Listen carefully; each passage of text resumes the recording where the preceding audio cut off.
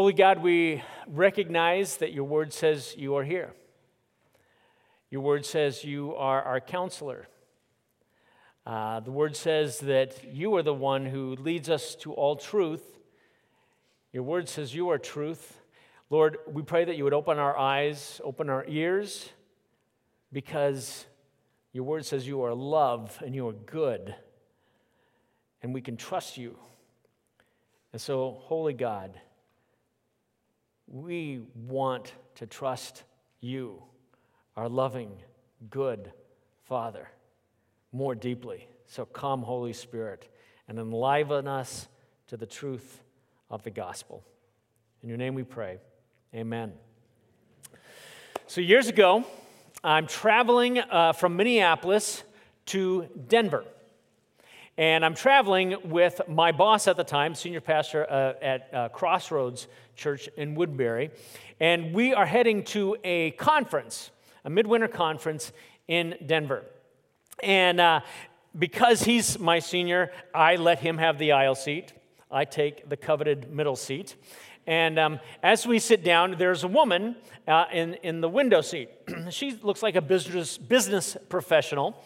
And, as you sit down in these contexts, you never quite know what's going to happen. I'd brought a book thinking that I would be reading.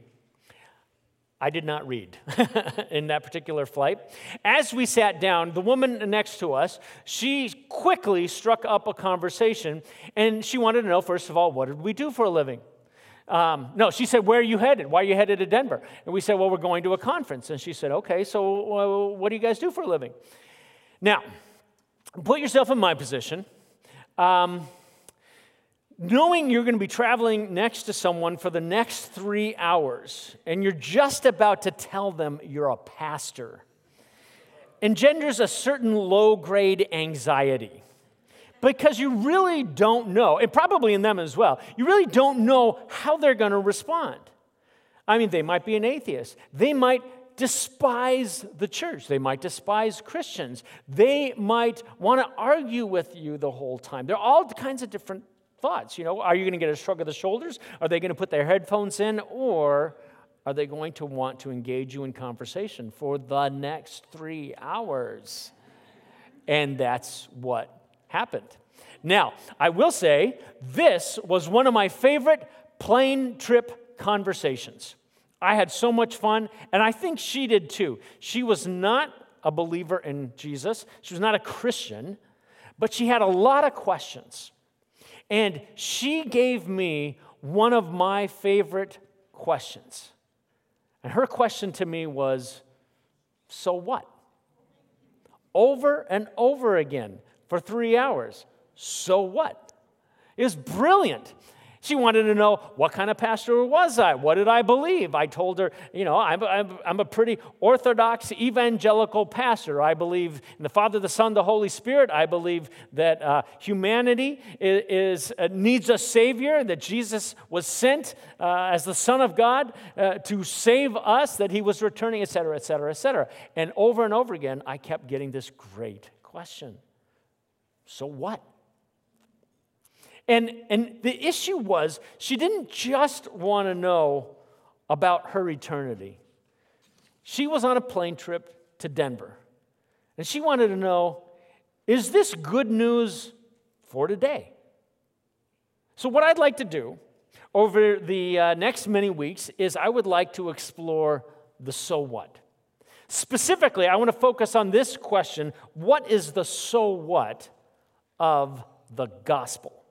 Now, that word, gospel, it's an old English word. Today we typically translate in English as good news. But when you read the word gospel in the New Testament, it's really a translation of a Greek word, euangelion, sometimes said evangelion. And that simply means good message, good proclamation, good news. So what's the so what of the euangelion?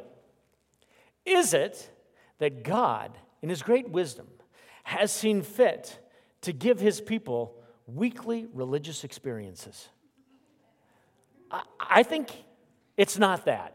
I mean, because if that's all it is, well, so what? Is it that God wants to help you manage your private religious stuff? No, I don't think so. It has to be bigger than that. So what? What's the so what? So what we're going to do is we're going to explore, we're going to dive deep. And warning, I need to let you know the gospel is simple. And I need to let you know the gospel is complex. So let's say, for example, you came to me and you said, Pastor Brad, what's a tree? Well, I would very clearly go outside. I said, let's go outside. I'd point to a tree and I'd say, that is a tree. Simple, right? But let's say you wanted to know a little bit more about a tree. Well, that, of course, would be possible, right? Because we could continue to investigate. All right, a tree has leaves. A tree has branches. A tree has a trunk. A tree has bark. A tree receives sunlight and oxygen. It has roots in the ground. A tree is always put in a context. And so why is the tree in the context? There are things around the tree that kind of look like trees, but they're not tree. They're bush. They're shrub. And so the gospel is kind of like that. We get to dive deep. I want to be simple, and I want to be deep. My goal is each week as we explore the so what of the gospel, the image of the gospel will come to life more clearly. So when someone on a plane trip to Denver says to you, so what's the so what about the gospel? You'll feel confident in telling them. Where would you turn? Let's say someone in a plane says, what's the so what of the gospel? What's the so what of Christianity? Tell me right now, fellow traveler. If you had a Bible with you, and most likely you do on your phone at least, you could pull out that Bible and you could turn to our text today, which is 1 Corinthians 15, verses 1 through 7. Now, if you would, please turn there, grab a Bible in your seat in front of you or on your phone. Please read along with me. And as we go through this, please keep it open, so that you can follow along as well. As you're turning there, I'm going to give you a little bit of context. Many scholars think that these words are some of the oldest words in the whole New Testament. Theologian, Bible smart guy Scott McKnight says, 1 Corinthians 15 is nothing less than a lifting up of the curtains in the earliest days of the church. It tells us what everyone believed and what everyone preached. Before there was a New Testament, before the apostles were beginning to write letters, before the Gospels were written, there was the gospel. And what he's saying is, these words on the gospel were most likely what the early church was speaking about when they used that word, that Greek word, euangelion. So let's stand and read them. I'll read them out loud. You please follow along. We stand because this is the good news of Jesus Christ.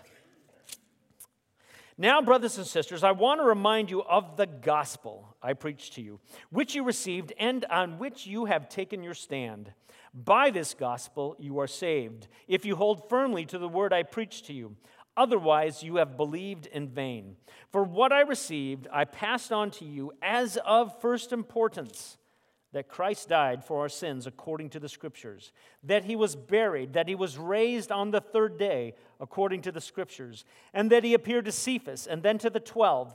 After that, he appeared to more than 500 of the brothers and sisters at the same time, most of whom are still living, though some have fallen asleep. Then he appeared to James, then to all the apostles, and last of all, he appeared to me also as to one abnormally born.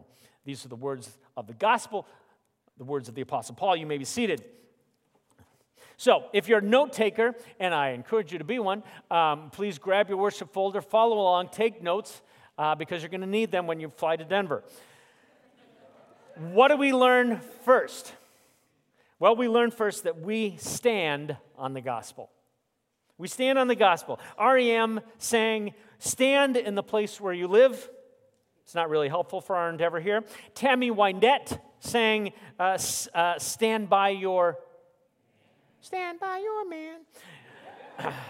And Bob Marley sang, "Get up, stand up for your..."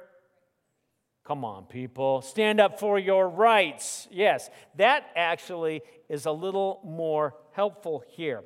We've all heard the question, so where do you stand on XYZ? Where do you stand on gun rights? Where do you stand on abortion? Where do you stand on this impeachment trial, et cetera, et cetera, et cetera? What is that question asking?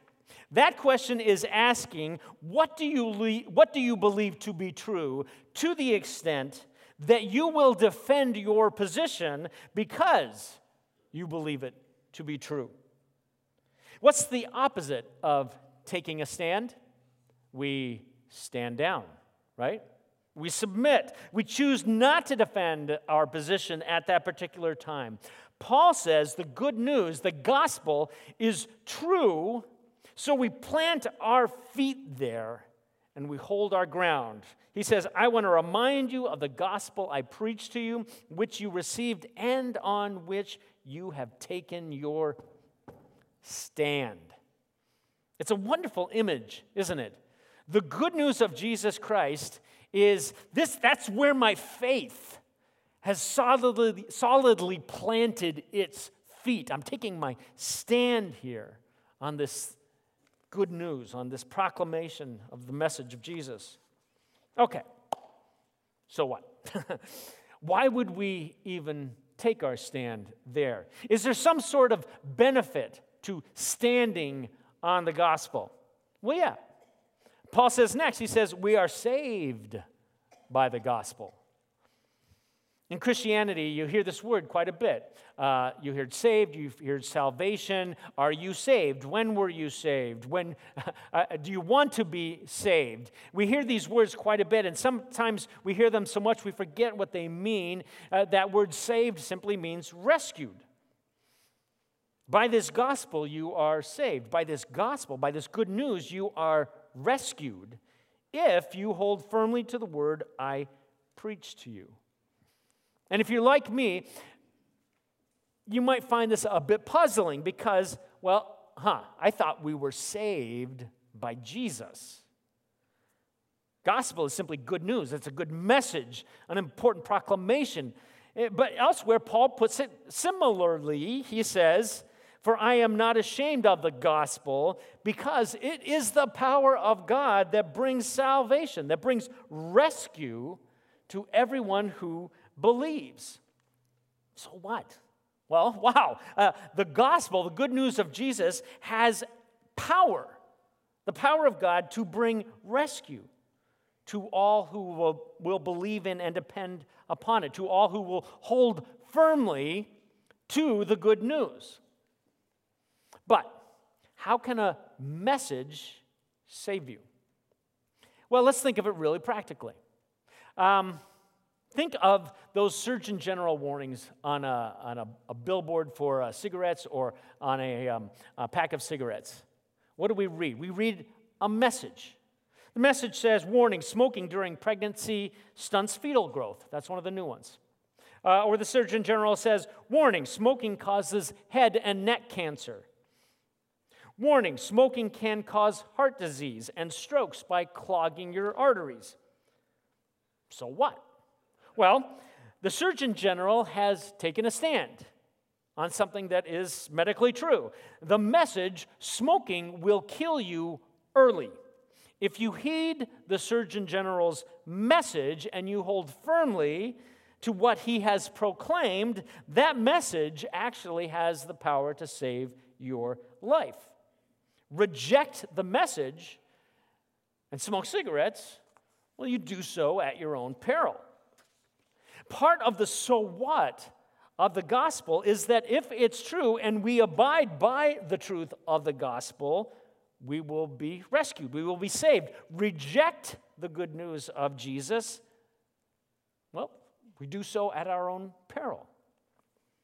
A pushback you might give me is, okay, Pastor Brad, but the Surgeon General's warnings are grounded in good medical research. What is the gospel rooted in? Paul tells us the gospel is rooted in the Scriptures. Look at verse 3 and 4 of our passage. For what I received, I passed on to you as of first importance, that Christ died for our sins according to the Scriptures, that he was buried, that he was raised on the third day according to the Scriptures. The Scriptures he's referring to are what we would call the Old Testament or the First Testament. Thus, Paul, and get this, this is important, Paul is tying the good news of Jesus to the story of Israel. Okay? So, like a tree has context, the gospel has context. Paul is saying, good news, Jesus is the fulfillment of God's promises to Israel, which are promises for the whole world. That's a whole other sermon as to what all those different promises are. One specifically, God's promise to Abraham is that Abraham's going to have more descendants than the stars in the sky or the sand on the seashore, and that out of his line is going to come a blessing for all of humanity. The scriptures say, Paul actually says, for all the promises of God are yes in Christ. Part of Paul's point in announcing the good news of Jesus is the promises God made to Israel have come true in Jesus, the long-awaited Messiah. See, that's why we got to have to get this, that's tied to the story of Israel. You don't understand Messiah well until you understand that Israel was waiting for a Messiah who would come and rule and reign and usher in a never-ending kingdom of shalom. So the gospel is contextual. What happens, though, when we divorce the gospel from the story of the scriptures, from the story of Israel, is the gospel becomes very individualistic. The gospel becomes all about me and me getting to heaven. It's God has entered my story, and He's changing my life so that I can have an eternity in heaven. But isn't it really better news that I get to enter God's story, and that God is doing something for all of creation and restoring and redeeming, and it's not just about me? Yeah. I get to be a part of what God is doing. Christian philosopher, he's now passed away, Dallas Willard, he calls this individualistic gospel thinking, he calls it vampire theology, where we just want a little bit of the blood of Jesus to get us to heaven. He writes, I'd like a little bit of your blood, Jesus, but I don't care that you're Israel's Messiah. And I'm not really interested about the larger vision of God in the world. I don't want to be your student, and I don't necessarily want the character of Christ. In fact, you won't you just excuse me while I get on with my life, and I'll see you in heaven. Thanks for the ticket. Hear this. The gospel is good news for us, but the gospel is not fundamentally good news about us. Why? Because the gospel is Jesus. The good news is Jesus. Jesus, Jesus, Jesus. Want to know what a tree is? I point to a tree. You want to know what the gospel is? Let's make it really simple. Point to Jesus. In fact, let's get really simple. Someone comes to you and they're like, what is the gospel? You have we'll give you 3 words. 3 words. Jesus, God saves. What does the name Jesus mean? It means God saves.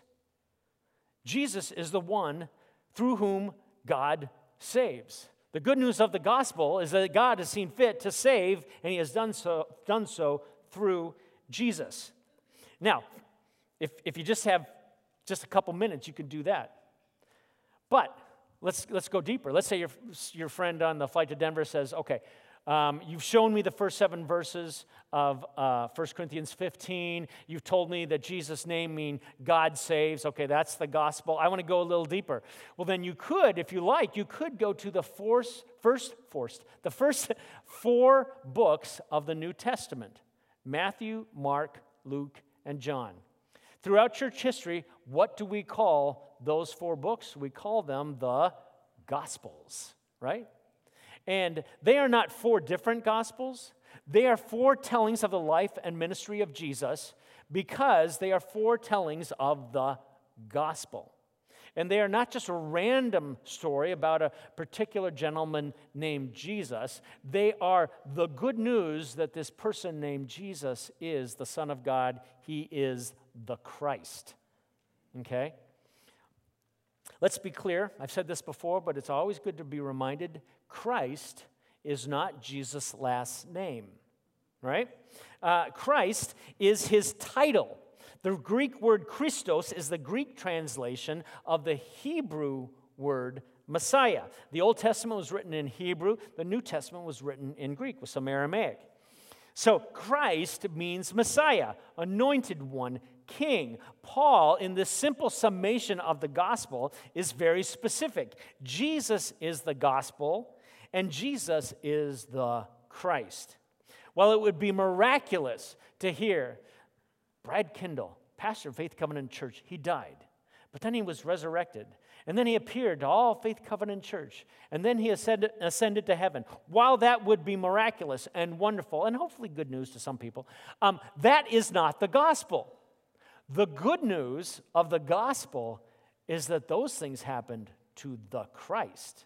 So we would start with Jesus, the Christ, died. And that's what Paul does. Verse 3, he says, "For what I received I passed on to you as of first importance, that Christ died for our sins according to the Scriptures." Jesus, God's anointed deliverer and king, was the one who has the authority to deliver us, and he is the one who was able, because of who he was and because of the life he led, to take those sins as an accurate payment to take our death penalty so we would not have to. Now, my friend on the plane actually said this. She essentially said, so what?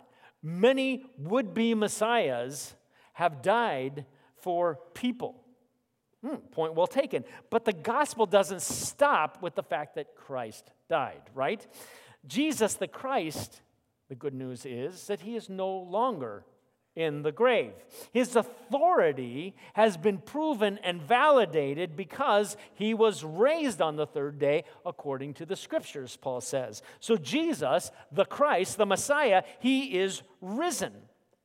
Yes, the powers of that time hung Jesus on a cross, and they executed him between two thieves. So 3 people died on that particular Good Friday, but only one of them 3 days later rose from the dead physically and was resurrected. And he became, the one Paul says, the firstborn of God's new creation.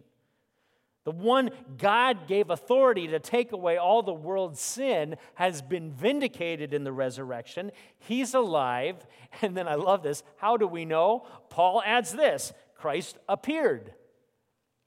This is a real diamond in the rough in this passage. Paul declares that Christ died, rose again. Then he appeared to Cephas, that's Peter.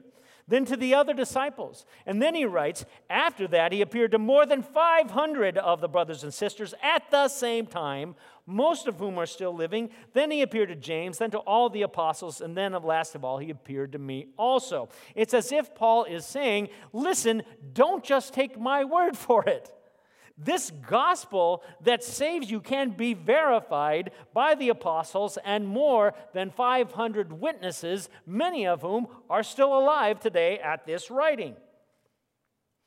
Then finally, not only has the Christ died, risen, and appeared, the Christ ascended. So whenever you think about the ascension of Jesus, that's not just Jesus going up to get a penthouse apartment. That is Jesus ascending to the right hand of God the Father. This is kingship thinking. And we're going to be talking more about this the next couple weeks. May I challenge you with this? Sometimes in the church, you'll hear, and I've said this as well, Jesus is my own personal Lord and Savior. Is he your own personal Lord and Savior? And while that is fine, I think it's too small. Jesus is not just my personal Lord and Savior and your personal Lord and Savior. Because the Christ, the Messiah, has risen and rules and reigns and sits at the right hand of God the Father, he is all of creation's Lord and Savior, whether you agree with it or not, if the gospel is true. And there will come a time when all dominion, power, and authority is placed under his feet. We're going to be talking about that over the next couple of weeks as well. So the gospel is not just good news. You've gotten to defeat Satan, sin, and death because he's your personal Lord and Savior. The good news is that Jesus has defeated Satan, sin, and death for all of creation. What is the good news? point to him.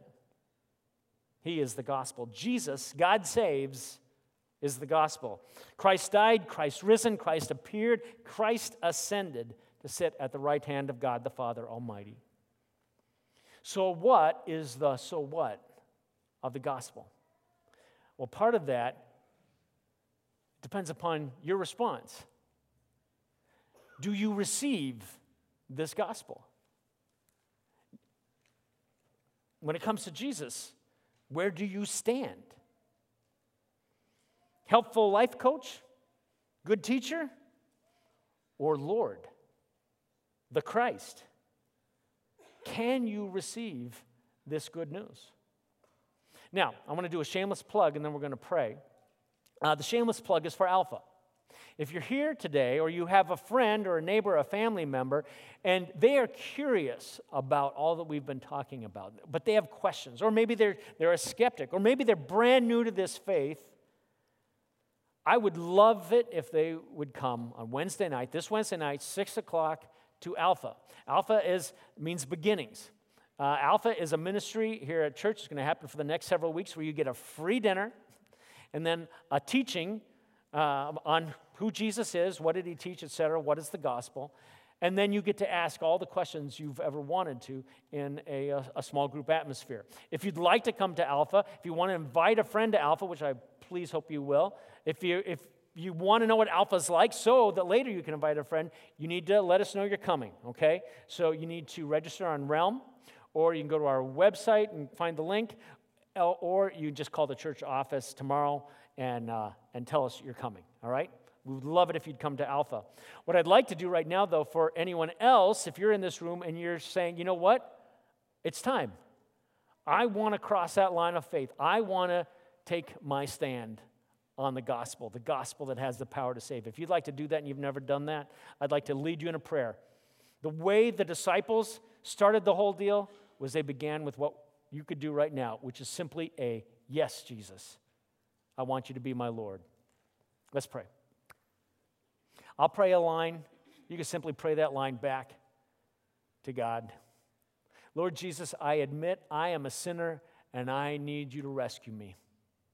I need you to save me from my sins. I believe you lived, died, and rose again. Fill me with your Holy Spirit, the Spirit of Christ, and empower me to believe in and depend upon you forevermore. I want to be your disciple. In your name I pray. Amen. I love it. The God who is love simply invites us to say, yes, come, follow me. It's good news. If you prayed that prayer today, we have at the welcome tables, we have what we call a yes packet, which is just kind of instructions on how to take next steps in the journey. We encourage you to do that. We are going to invite the kids in now.